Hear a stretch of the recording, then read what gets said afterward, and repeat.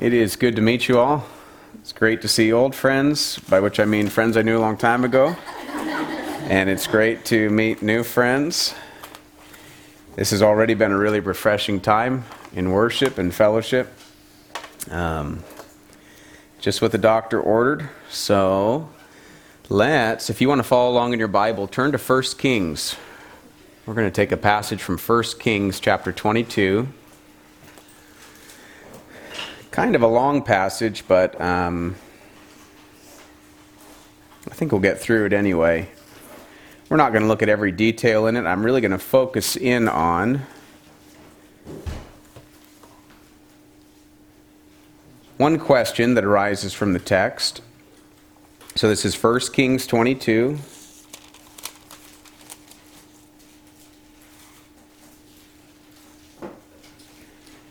We'll read verses 1 through 28 about. When you're there, I'll ask God's help. Let's pray. Dear Lord, we pray that you would forgive our sins, that you would draw near to us. We ask, Lord, that you would grant us a spirit of power and clarity and truth. I pray that you would cause me to say things I hadn't planned, but which will be a glory to you and a benefit to your people. Pray, Lord, that you'd guide us, protect us from error in the speaker or error in the hearers. We pray, Lord, that you would come and be a blessing to your people. Help us. We're in great need, Lord. We need nourishment. We need protection from Satan and sin in the world. Our hearts, like the song says, we're prone to wander. We grow cold, Lord, and we need you to enliven us, to kindle us afresh. Give us power, O God, we pray. We're counting on you. We don't have any other hope. In Jesus' name, amen. Okay, let's read this text here. This is 1 Kings 22. We'll read through it. I'll give you just a brief kind of description of what's happening, and then we are going to ask what a true prophet looks like. Okay, so you could title this sermon "The Portrait of a True Prophet," and we're going to get a great portrait here of this prophet Micaiah. So let's read here, starting at verse 1, chapter 22. And 3 years passed without war between Aram and Israel, and it came about in the 3rd year that Jehoshaphat, king of Judah, came down to the king of Israel. Now the king of Israel said to his servants, "Do you know that Ramoth-Gilead belongs to us, and we're still doing nothing to take it out of the hand of the king of Aram?" And he said to Jehoshaphat, "Will you go with me to battle at Ramoth-Gilead?" And Jehoshaphat said to the king of Israel, "I am as you are, my people is your people, my horses as your horses." Moreover, Jehoshaphat said to the king of Israel, "Please inquire first for the word of the Lord." Then the king of Israel gathered the prophets together, about 400 men, and said to them, "Shall I go against Ramoth-Gilead to battle, or shall I refrain?" And they said, "Go up, for the Lord will give it into the hand of the king." But Jehoshaphat said, "Is there not yet a prophet of the Lord here, Yahweh, that we may inquire of him?" And the king of Israel said to Jehoshaphat, "There is yet one man by whom we may inquire of the Lord, but I hate him, because he does not prophesy good concerning me, but evil. He is Micaiah, son of Imlah." But Jehoshaphat said, "Let not the king say so." Then the king of Israel called an officer and said, "Bring quickly Micaiah, son of Imlah." Now the king of Israel and Jehoshaphat, king of Judah, were sitting each on his throne, arrayed in robes, at the threshing floor, at the entrance of the gate of Samaria. And all the prophets were prophesying before them. Then Zedekiah the son of Kenana made horns of iron for himself and said, "Thus says the Lord, with these you shall gore the Arameans until they are consumed." And all the prophets were prophesying thus, saying, "Go up to Ramoth-Gilead and prosper, for the Lord will give it into the hand of the king." Then the messenger who went to summon Micaiah spoke to him, saying, "Behold now, the words of the prophets are uniformly favorable to the king. Please let your word be like the word of one of them, and speak favorably." But Micaiah said, "As the Lord lives, what the Lord says to me, that I will speak." When he came to the king said to him, Micaiah, shall we go to Ramoth-Gilead to battle, or shall we refrain? And he answered him, Go up and succeed, and the Lord will give it into the hand of the king. Then the king said to him, How many times must I adjure you to speak to me nothing but the truth in the name of the Lord? So he said, and this is Micaiah speaking now. So Micaiah said, I saw all Israel scattered on the mountains, like sheep which have no shepherd. And the Lord said, These have no master. Let each of them return to his house in peace. Then the king of Israel said to Jehoshaphat, Did I not tell you that he would not prophesy good concerning me, but evil? And Micaiah said, Therefore hear the word of the Lord. I saw the Lord sitting on his throne, and all the host of heaven standing by him on his right and on his left. And the Lord said, Who will entice Ahab to go up and fall at Ramoth-Gilead? And one said this, while another said that. Then a spirit came forward and stood before the Lord and said, I will entice him. And the Lord said to him, How? And he said, I will go out and be a deceiving spirit in the mouth of all his prophets. Then he said, You are to entice him and also prevail. Go and do so. Now therefore, behold, the Lord has put a deceiving spirit in the mouth of all these your prophets, and the Lord has proclaimed disaster against you. Then Zedekiah the son of Kenana came near and struck Micaiah on the cheek and said, How did the Spirit of the Lord pass from me to speak to you? And Micaiah said, Behold, you shall see on that day when you enter an inner room to hide yourself. Then the king of Israel said, Take Micaiah and return him to Ammon the governor of the city, and to Joash the king's son, and say, Thus says the king, Put this man in prison, feed him sparingly with bread and water until I return safely. And Micaiah said, If you indeed return safely, the Lord has not spoken by me. And he said, Listen, all you people. Okay, that's a great story.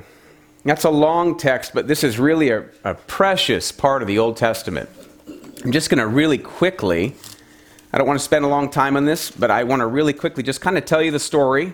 You saw it, you probably understand what's going on, but just to make sure we're on page here, what's happening? What's going on in this story? Well, you have King Ahab, who's one of the worst kings Israel ever had.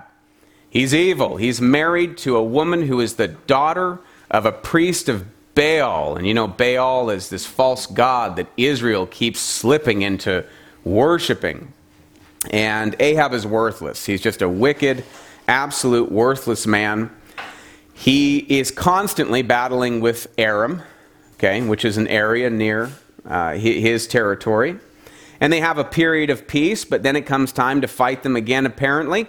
And the king of Judah, the other king of the Holy Land, comes north to meet with the king of Israel, Ahab.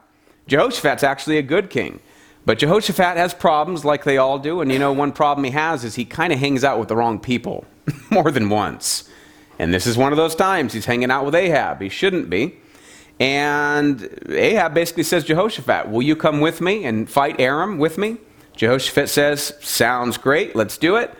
And however, let's get some prophets up here and let's inquire for the word of God, the word of the Lord. We want to find out if God is with us or not before we do that. Ahab says, that's great, let's do that. He calls in, what, does it say here? 400 men. Wow. This is a gigantic crowd of guys. They're all going to come in here and they're going to inquire of God by these guys. And uniformly, every one of them says, it's a great idea. Yes, go to war. This is the time to do it. Strike while the iron is hot. You'll be successful. No doubt everything is going to be great. The trouble is that Jehoshaphat, he's actually a good guy. He's a faithful Israelite. And he's looking around at all these prophets and he says, you know, this is great you have all these prophets here, but I notice not one of them belongs to Yahweh, the real God of Israel. Which means that these guys are probably prophets of Baal, prophets of Asherah, which we see surrounding Ahab earlier in his life. And Jehoshaphat says, no. Give me the real deal. I want a real preacher to come in here and hear what he has to say. He says, you got anybody like that left, Ahab? And Ahab says, well, I mean, we've killed every one of them we could. I guess there might be one guy left we hadn't got to quite yet. I mean, his day was next Tuesday. Yeah, go ahead. It's Micaiah, son of Imlah. The trouble is, every time I bring this guy in, he tells me that I'm going to die the death of the wicked under the judgment of God, and I'm kind of tired of hearing that. I really like what this crowd of other prophets has to say. right? They're always writing me books about having my best life now. And this guy Micaiah, and he's just nothing like that. He's just a grump. Okay. Well, Jehoshaphat says, oh, no, don't talk that way. Let's bring this guy in. Let's see what he has to say. So they go, and they go to Micaiah. They knock on his door. They say, Micaiah, the king's calling for you. He wants you to come prophesy. But here's the deal. Let's get something straight before you even get there. As usual, everybody but you is cheery and bright. Okay, Micaiah? As usual, everybody is favorable to the king's plans. We want you to do the same, okay? We'll pay you. Now, you know the prophets were paid. This was a paid position often, okay? This is how they ate their bread and fed their families, was by speaking and divining, getting words from God and telling folks what was going to happen and how they should structure their plans. Well, undoubtedly, there's pay in this for Micaiah if he will just go along. And Micaiah's response is to use an oath that was famous in the time. You might remember this from another prophet using this in the time of Ahab. As the Lord lives. Do you remember what other prophet was constantly using that earlier in the time of Ahab? As the Lord lives. There's a prophet who would say that all the time. He's gone now. Samuel? No, it's later than that. Elijah. Elijah's constantly using this oath. You remember Elijah was sort of the head of this college of prophets. Right? There's sort of these faithful guys in Israel who still said, no, we're going to stick to the Bible. We're going to just say what it says and let the chips fall where they're going to fall. Well, Elijah's gone at this point, but it wouldn't be surprising if Micaiah was one of those young guys with him, following him around, learning this is how we talk, this is how you prophesy, this is how this thing is done. And so he seems to use Elijah's language. And what does he say? He says, look, as surely as God is alive, whatever God says to me, that's what I'm going to say when I get there. I don't care what the consequences are, and I don't care if I don't get paid. That's what's going to happen. Well, it's hilarious what happens next. I mean, this guy, not only is Micaiah faithful, but he's fun. Okay? He's fun. This guy is just pure fun. He shows up. Ahab says, okay, here we go. I've seen this one before. Micaiah, we want to go up and do battle with Aram. What do you say? And Micaiah says, it'll be great. Go and do it. Just pure dripping sarcasm. It's so obvious that Ahab knows he's lying. And he says, Micaiah, if I have to tell you one more time to just tell me the truth, Tuesday is going to get here faster than you think. Right? Micaiah says, oh, I'm sorry. I didn't know you wanted me the truth. I didn't know you wanted the truth. I thought we were all in just tell you what you want to hear mode. Well, in that case, here's what I saw. I saw all Israel like a big field, and they're sheep. The men of Israel are sheep. The army of Israel is sheep, and they're just scattered, wandering here and there. And they've got no shepherd. You know why? Because he's dead. The leader of Israel is dead. Well, he's talking to the leader of Israel. So here's a heartwarming prophecy for you. Yeah, he says you'll be dead before the end of the day. And that, of course, upsets Ahab.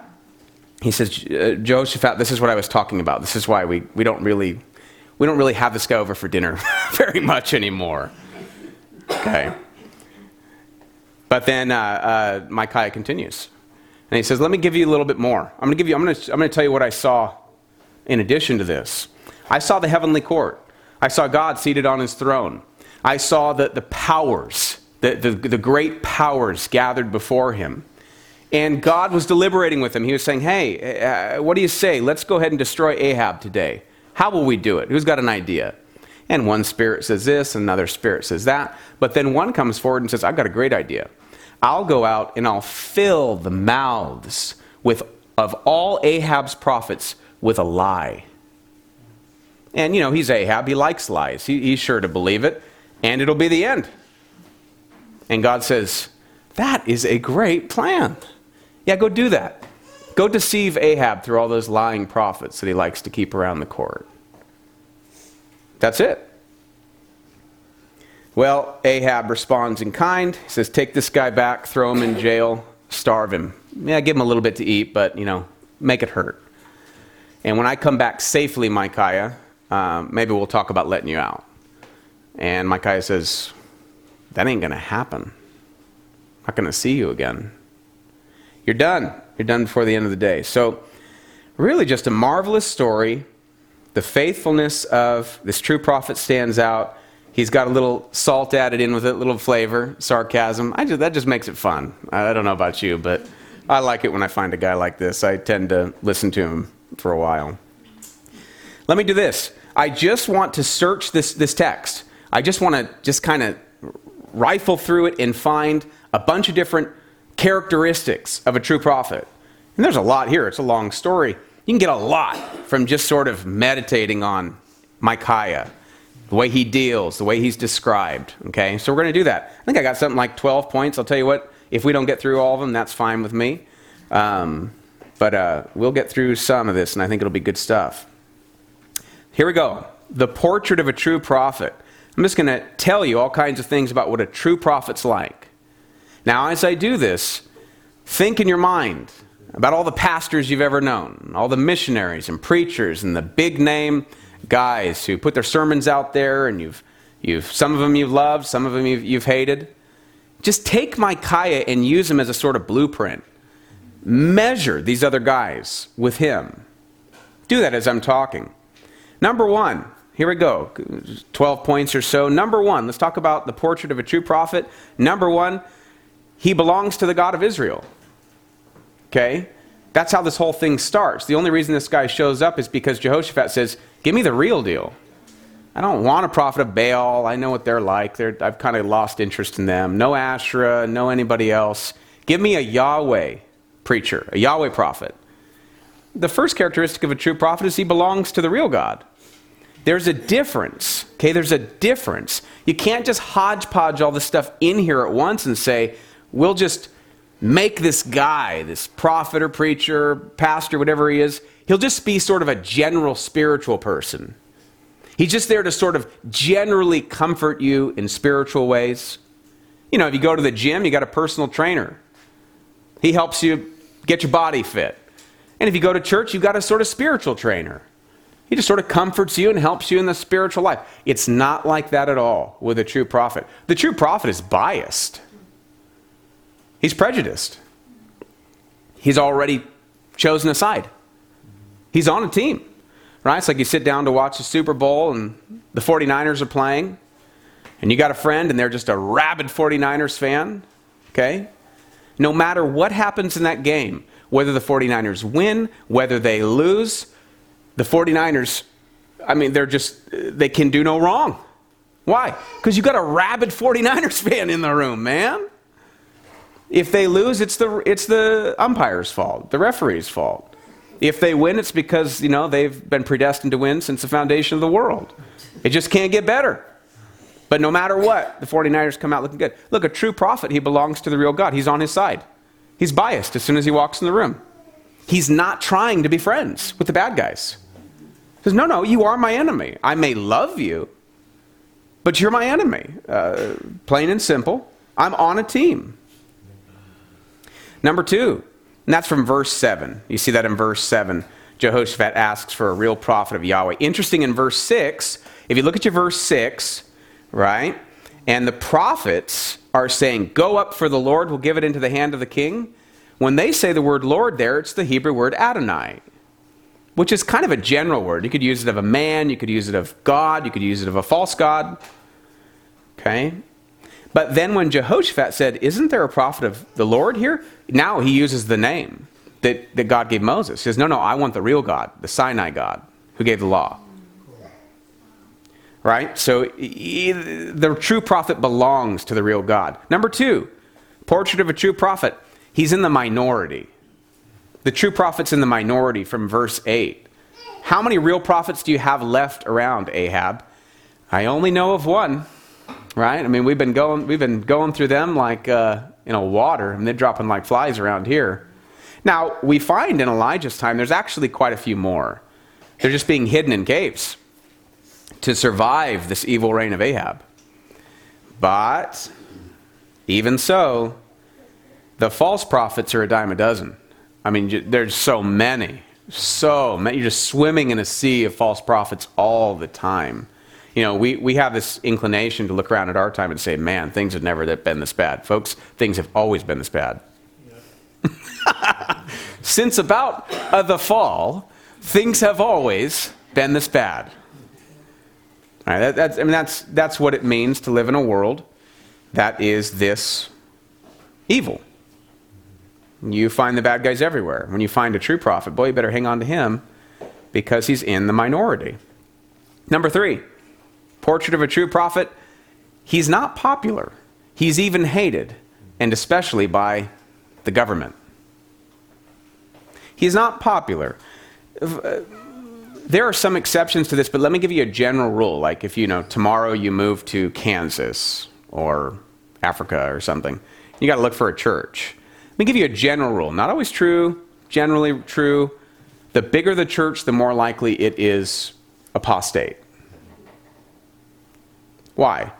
Well, because the true prophets are not popular, generally. They're hated. And they get into trouble with the authorities constantly. Why? Because in a fallen world, you take a group of people, a state, a country, they have to make a choice. They can say either God will be God or the state will be. It's just kind of how it goes. If we're not going to worship a transcendent power who overarches both me, the individual, and the corporate body, that corporate body and its centralized power, it's pretty much going to become God. That's kind of how it goes. And we have a lot of examples of that, right? So the bigger the church, the bigger the worry that the guy in charge of it is a false prophet. Not always, most of the time. This includes, when we say that the true prophet is generally hated, this includes the people of God. This is what's so tricky, right? It's not just that, he's saying the true prophet is hated by the world. No, I'm saying he's hated by the world and the church in general. Yeah, the people of God. Do you think that Elijah and Micaiah were popular in the northern kingdom of Israel? Was the northern kingdom of Israel the people of God? By covenant, right? They weren't really. If you're shaking your head, you're right. They weren't in their hearts. But they were by covenant. Well, take today. The church in general. Does the church in general like to hear a hard word from a genuine man of God? No. They usually don't like him. This guy, the true prophet, he believes things and he says things that eventually could get him arrested. It's that way now. We're in a state now. You can say things that you could probably find your way into jail if you really wanted to try hard enough. You haven't broken any real law. You haven't been immoral. You have just blasphemed against the God. Not the real God, but the substitute God who we always get when we get rid of the real God, which is the centralized power of the state. Okay, number 4. True prophet. He's always forecasting evil events. You ever read The Hobbit? Any Hobbit? What's funny is I keep using these illustrations, but I keep being in rooms where nobody says they've read it, right? I'm like, why do I keep using these illustrations? I need to really get with the times. There's a great character in The Hobbit called Carson. Who's the bowman who shoots down the dragon? I can't remember his name. Bard? Bard. Anyway, this guy, he ends up being kind of one of the heroes of the story. He shoots down the dragon that's coming to destroy the town. But initially, he's described as a guy who's always prophesying there's going to be poisoned fish, there's going to be a terrible drought this summer, he's always saying gloomy things, and everybody's kind of tired of him, It's like, get us someone in here who's going to, cheer us up. Prophesy smooth things to us. Give us something that's, give me a little pep. And Bard's not one of those guys. But I'll tell you what kind of guy he is. He is the kind of guy who shoots down the dragon who's coming to destroy your village. Right? Okay, that's kind of like the true prophet. He's a real killjoy. He can be a real bore. But there's kind of a reason for that. Number 5, true prophet. He believes God's word applies to everything. Did you notice that when Micaiah was called in here, he's really showing up at the state capitol, right? He's showing up at the government building.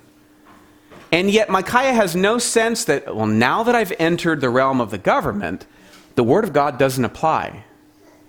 The authority of God has somehow evaporated into thin air. There are these magical places on planet Earth. They're amazing. These magical places on planet Earth where the authority of Christ, which he said included all heaven and earth, it just evaporates into thin air. Micaiah has no sense of that. He doesn't have this sharp division between the stuff that belongs to Jesus and the stuff that doesn't. He just takes that dividing line out and he says, no, I'm going to keep things really simple. Here's Jesus above all, and everything's his. And if there's anything you're doing, whoever you are, that doesn't accord with his will, you're sinning. And you are obligated to return to the God of your fathers. That's all. He believes God's word applies to the government, politics, rule, reign, kings, princes, queens. It doesn't make any difference. He prophesies to the king. He tells him to his face. He says, Ahab, we've done this. We've gone this rodeo before. You know what I got to say. You return to the God of your fathers, or you face judgment. Same song, second verse. He threatens the government with divine punishment if they won't repent and conform to God's word. Why? Because they're under the authority of Christ who they're disobeying like everybody else. There is no neutral ground. And that's good because it is really hard to figure out, okay, when I walk out this door and go into that space, who am I now? Am I civil, Davy? I'm the civil person who's supposed to function according to these certain norms that have been created by fallen men under the powers of fallen spirits. But when I come through this door, it's Christian Davy. This gets confusing. I can clear up all the confusion for you real quickly. There's just one. There's only one fabric. There's only one world. There's only one universe. It's all under one ruler.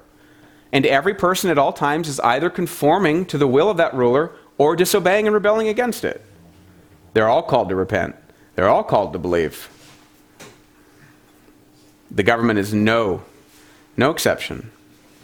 Well, number 6, the true prophet is constantly being told to modify his message from verse 13, right? The messenger comes and says, now look, Micaiah, let's have a word or two. Okay. Hopefully, Micaiah, you've wisened up since the last time we saw you, right? When you barely got away with your skin. Micaiah, everybody is giving the king a pep talk. King's feeling pretty good at this point, right? Kind of riding on cloud 9, hearing everything he wants to hear. We want you to go and do the same.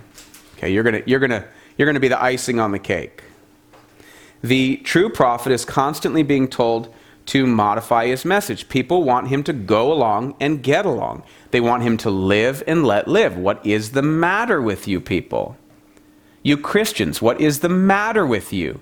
You think that you have a corner on the truth. You're extremely narrow in your beliefs. You have no idea what it is to be somebody else in another culture, having another upbringing, completely different from your own. Who do you think you are to say that you have any kind of absolute truth? You want to know one of the reasons they hated the early Christians after the time of the apostles? You know what the early Christians were called? They were called misanthropes. Haters of the world, haters of mankind. They hate everybody. They won't go to the games and watch gladiators tear people apart. They won't go to the theater and watch our sexual immorality paraded on the stage. They won't come to our dinners. They won't go to the feasts. They won't participate in anything. They hate everybody. They won't go along. They won't get along. They think they're better than everybody. Heard any of this before? Meet the new boss, same as the old boss. Same song, second verse. Okay. We're not going to go along. We're not going to go along. All right, you have the Father who's full of his desires. His desire is his will. It means the same thing. His desire is his glory and the glorification of his Son and the presence of his Spirit flooding the earth and the universe. Then you have the world over here under the auspice of Satan, And it's full of its desires. Lust for physical pleasure. Lust for greed and things and money and power. And pride. The desire to have all of you look at me and say, man, he's really accomplished. He's really something. So that's right. I've got something I can go on. I've worked hard. I've saved it up. I've become accomplished. And now it's time for you to behold my glory. You see how these two aren't going to get along? You got two worlds at war. You got two gods at war. It can't be both. So this is what we call mutual exclusivity. If you have one, you can't have the other. And if you have the other, you can't have the one. They're not going to fit. They're not going to mix. And so the true prophet will continually be told, modify your message. Further, really following from that point, number 7, the true prophet is constantly being told, here's how he's told to modify the message. He's constantly being told, lighten the message up, okay? We get it. You believe those things, that's fine. Hey, at the initial stage, we're okay for you to believe those things. Down the road, we're going to put you in jail. But right now, yeah, go ahead and believe in Jesus and God and you got the only way and all this kind of stuff. But can you lighten this a bit? Could you make this a little bit more attractive? Make it so that we can digest some of this. We really can't take this exclusivity. Jesus is the only way. Hell is the other option. Holiness is demanded. The only way to be saved is blood of Jesus. Tone this down a little bit and maybe we can get along. They never intend to stop it a little bit. They never, ever, ever, ever intend to stop a little bit. 50 or 60 years ago in this country, when they were saying just tone it down a little bit, we were headed here, where we are right now, where I am saying things that are hateful, dangerous, bigoted, and incitement to violence. We've come a long way. They had no intention of stopping it at step 1. They always intended to make it so that we were excluded. That's what the world wants. They don't intend there to be... The world's better at this. Jesus and the world are better at this than we are. Jesus says, no, it's all mine. The world says, it's actually all ours, but we won't tell you that quite yet. And the Christians say, maybe we can all get along. But no. Jesus said it was all his. The world's saying it's all theirs. You know what comes next, right? War. That's what comes next when you have two countries who say, it's mine. They say, that little spot in the middle, that's mine. They go, oh, no, it's mine. And I already got my finger on the nukes. Do you want to mess around? That's the real situation all the time. We will never be at peace with the world. I'll put enmity between you and the woman, between your seed and her seed. He will crush your head, you'll bruise his heel. Folks, that means more than just the coming of Christ and Christ's defeat of Satan. That's the beginning of war between the seed of the woman, which is Christ ultimately, but it actually includes all of us, I'll suggest to you, and the seed of the serpent, like Cain, like the Pharisees, like everybody outside of Christ. It's war. There's what we call antithesis. It's never going to stop until the end. We will not get along. Proverbs says, the wicked is an abomination to the righteous is an abomination to the wicked. Now that's a verse that's easier to see these days than it used to be. But I have all kinds of really nice, unbelieving friends. Well, I'm glad that you do. But, anyway. Okay. 8, the true prophet. He employs sharp language. Sarcasm. Okay? He's not very nice. So here's what I have to say here. The true prophet does not follow the speech standards which are given him by the world. And here's where this even gets a little trickier. He doesn't even follow the speech standards which are given him by the church. Because it is not the church which is the standard of actually anything. It's only God himself. And then God expresses who he is through his word. And that word becomes a standard of, let me see, everything. And that everything includes speech standards. This one's hard, and I admit this one's hard, but I could give you a lot of examples. I'm not going to, but a lot of examples of language in the Bible that is edgy and sharp. And it's coming from prophets and apostles in Christ and God. Okay, so what do I mean here? Do I mean to say, hey, this guest preacher came in and he told all of us to go out and start using sharp, edgy, nearly over the line language? No, I didn't say that. You put that in my mouth. How dare you suggest that? No, I don't think you should. I think that the norm for Christian speech should be gentleness, patience, love. Ephesians 4, don't let any rotten word come out of your mouth.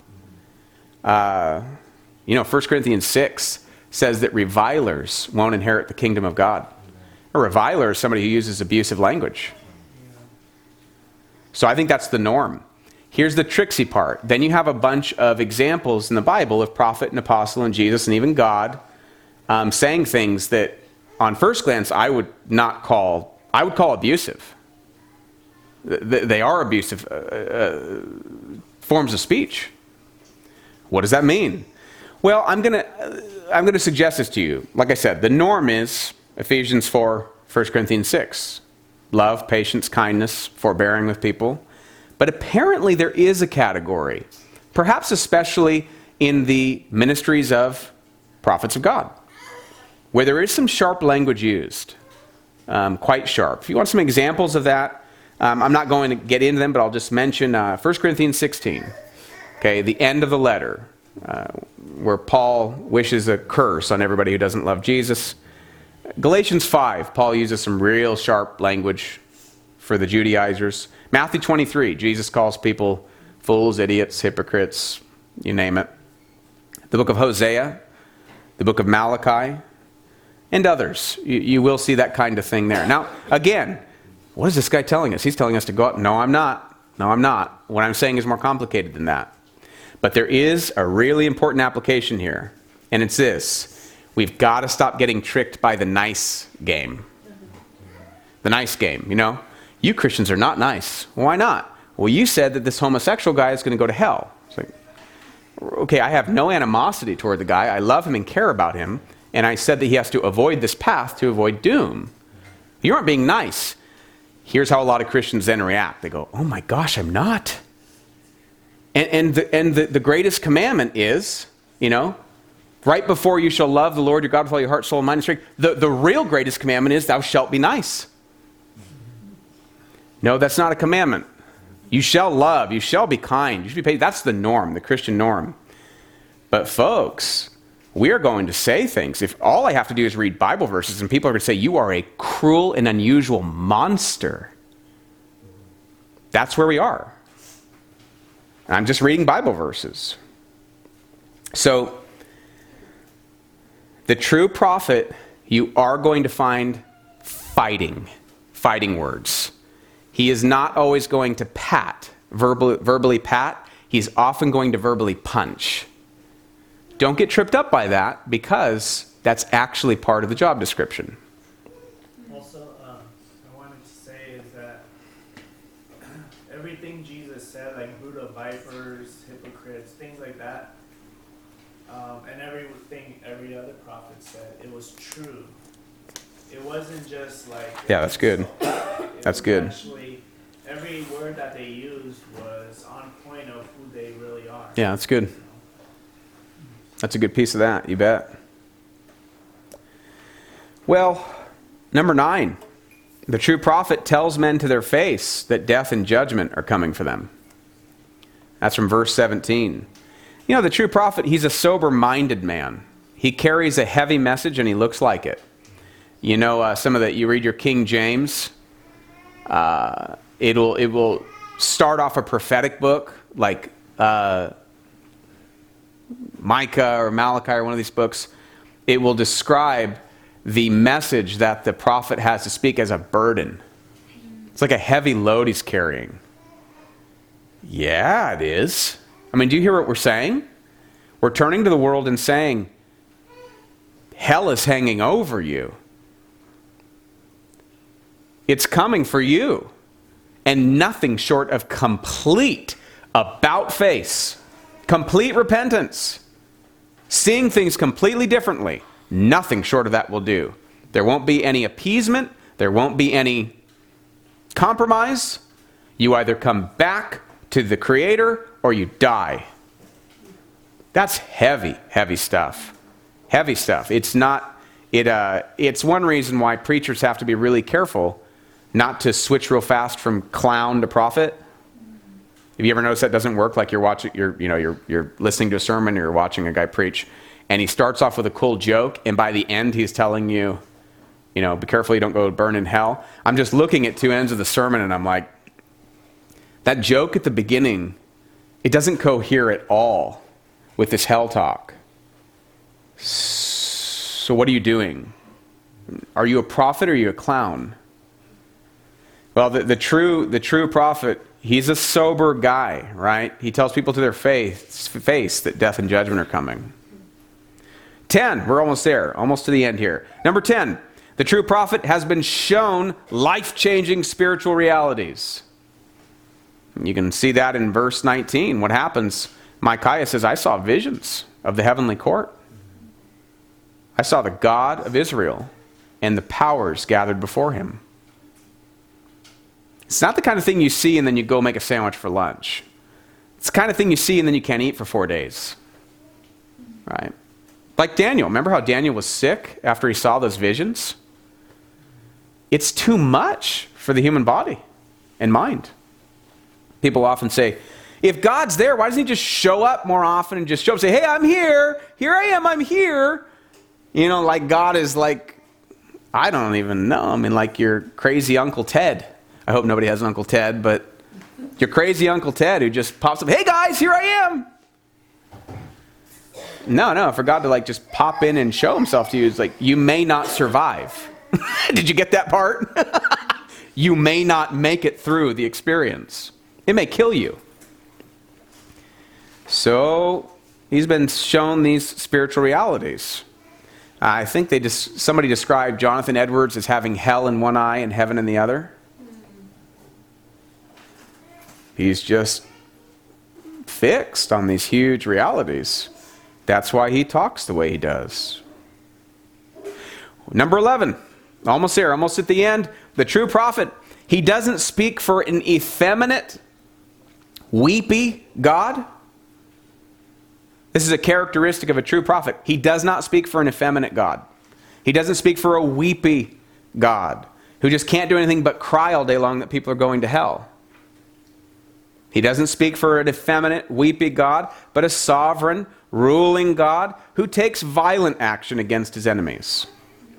That's who the true prophet speaks for.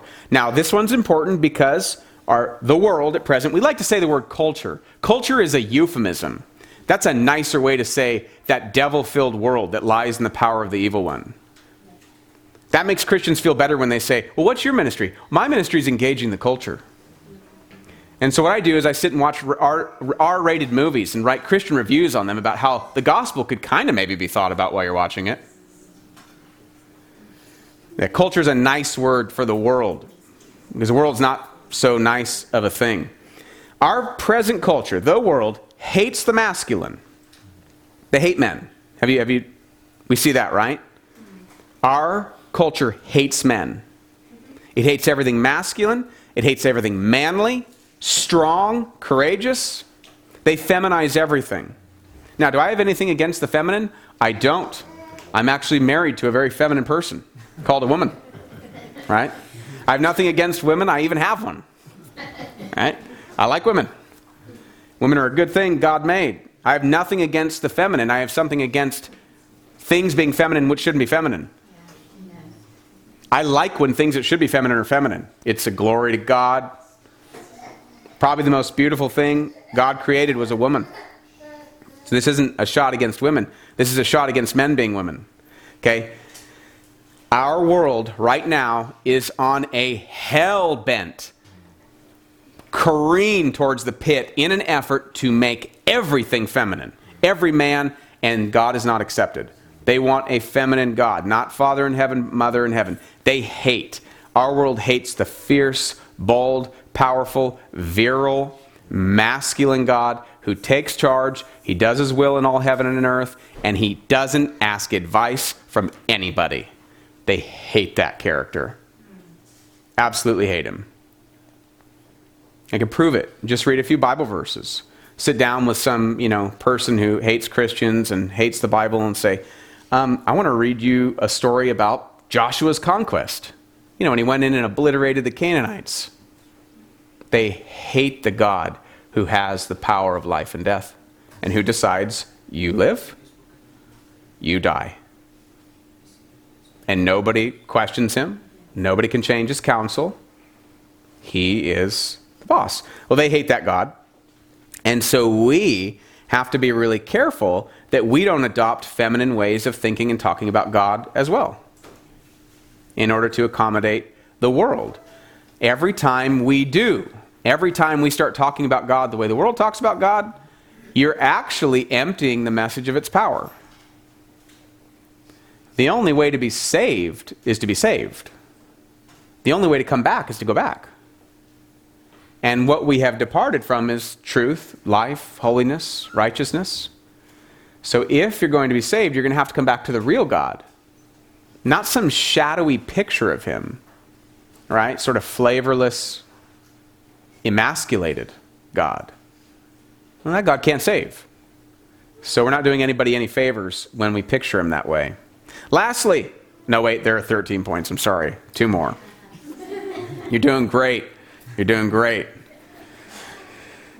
Number 12, the true prophet speaks for a God who unapologetically uses and controls evil.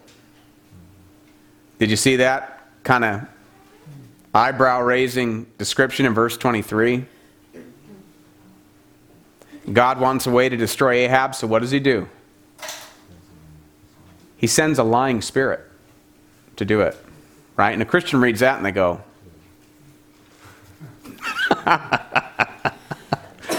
right? Can I point something out to you? The text doesn't even try to explain it. So this bit that we do, why would God use a lying spirit?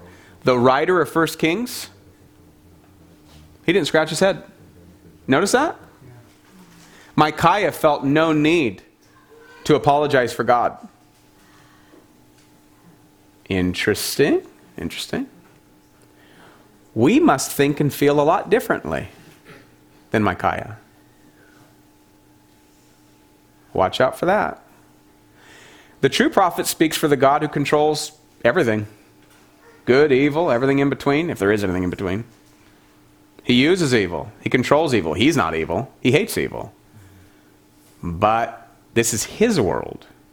He's pulling the gears. He says how the machine works. He knows it intimately. Evil's got into the system. It's a bad thing. It's good. We're going to get rid of it eventually. But right now, God's going to use it. I don't like it any more than anybody else. I like it less than everybody else. I officially claim to be the person in the room who likes this the least. And I'm sure I am. Yeah, right. Yes, it's quite an accomplishment I have here. Not exactly spiritual. But this is who the true prophet is. He just speaks for a God like this. He doesn't apologize for him. Lastly, the true prophet, he speaks, and I saved this for last. Did you see I just scooted by verse 14, and verse 14 is the most precious sentence in the whole passage. Look at verse 14 again. We got to read it again. And then we're just about done here. 1 Kings 22. I'll start at 13. The messenger who went to summon Micaiah spoke to him, saying, "Behold now, the words of the prophets are uniformly favorable to the king. Please let your word be like the word of one of them and speak favorably." But Micaiah said, "As the Lord lives, what the Lord says, that I will speak." Look, that sentence is worth more than gold. It's worth more than gold. The true prophet speaks what God has spoken. He doesn't modify the message. He doesn't modify it to suit the culture. He doesn't modify it to avoid the government. He doesn't modify it to commit the greatest Christian sin at present that I know of, being nice. The sin which almost by itself has slain the church in our country and in the West, being nice. You have to be nice. That just goes without saying. No, the true prophet doesn't bow to any of that. He doesn't bow to it to keep a paycheck. He doesn't bow to it to win friends, make people like him. He has a message. You know, if you're a courier, you know what a courier is? Message boy, right? Delivery boy, delivery girl. Someone puts a letter in your hand, you just show up where you're told to show up. Say, here you go, this is from so-and-so. And they open it up and they read it and they go, oh my goodness, this is terrible. How could you bring this message to me? And you go, I don't know what you're yelling at me for, man. I don't even know what it says. I don't even understand it. I'm just doing what I was told. No, what we have is we have a bunch of message boys running around, stopping halfway saying, I can't stand getting bad reactions from people. I'm going to open up this letter. I'm going to look in there and go, ooh, that is some rough language. He did what? He sent a lying spirit? Oh, no. This is what erasers were made for. No, we're going to make that a little nicer. Oh, yeah, that sounds good. Oh, baby, we are looking good now. Put that thing back in that envelope. Come and say, here you go. Here's your message from so-and-so. Thus says the Lord. Only here's the problem, everybody. This isn't what the Lord says anymore.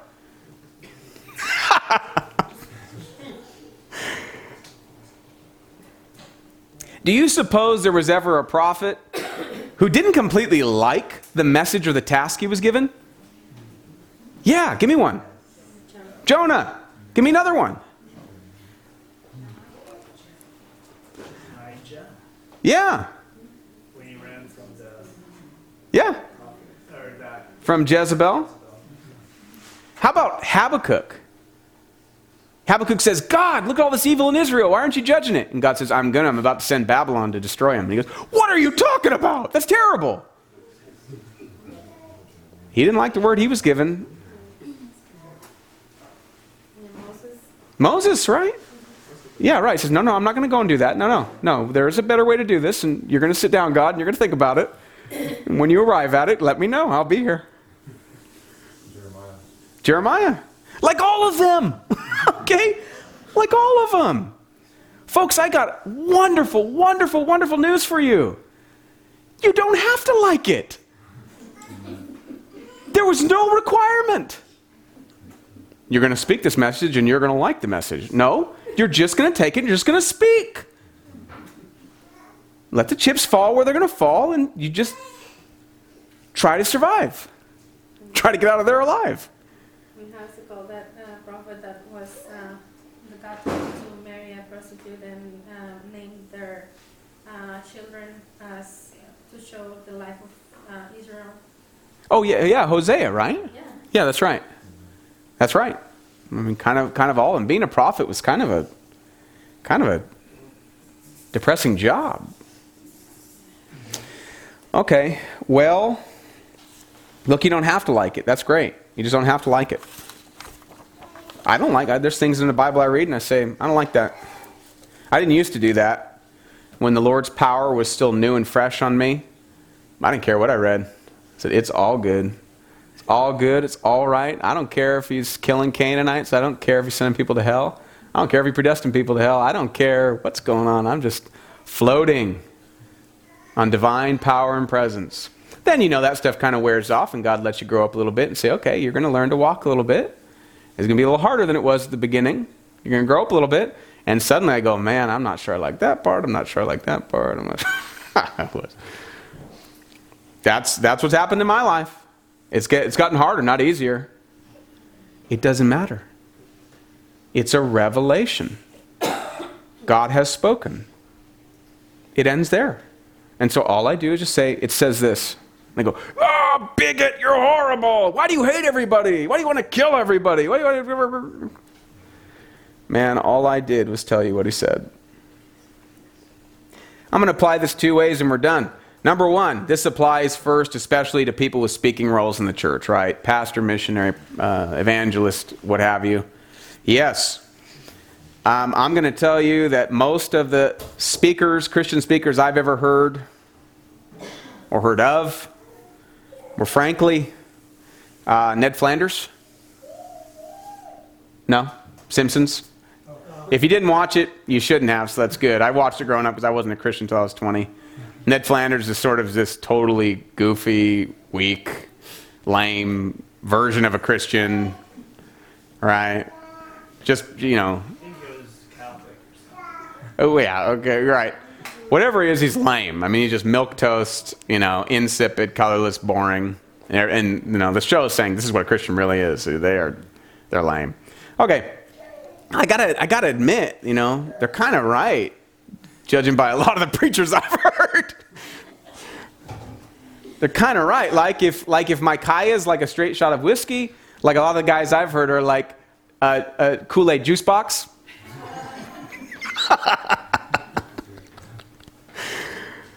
Like you drink it and you're like, I think I tasted something.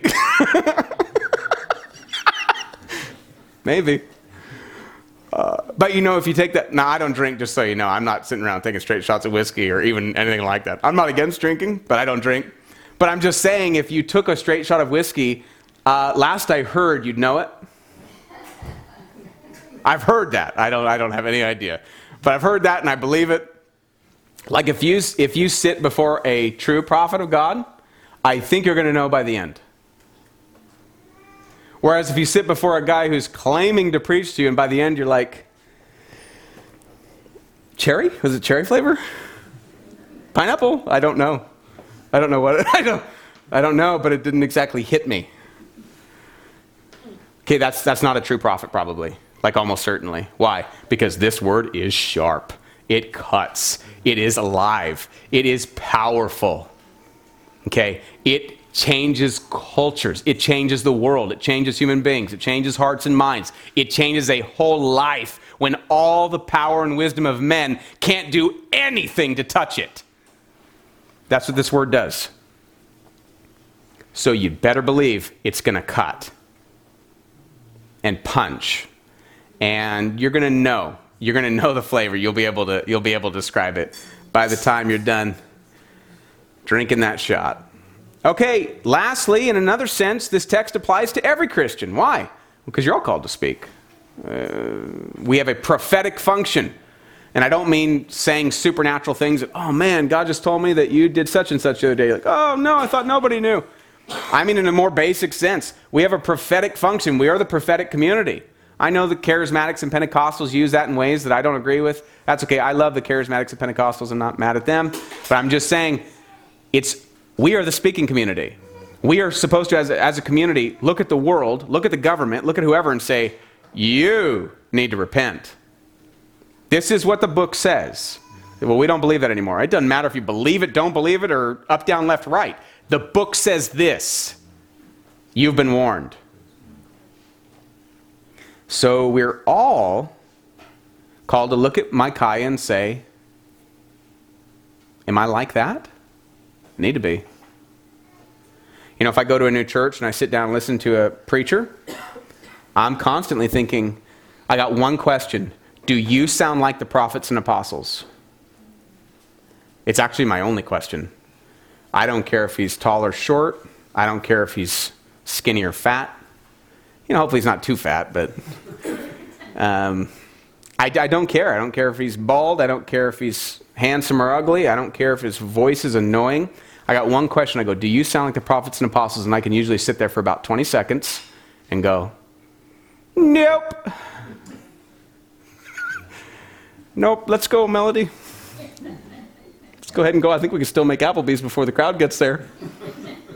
See, there's positives to this, the fact that we never sit through a church service. Really?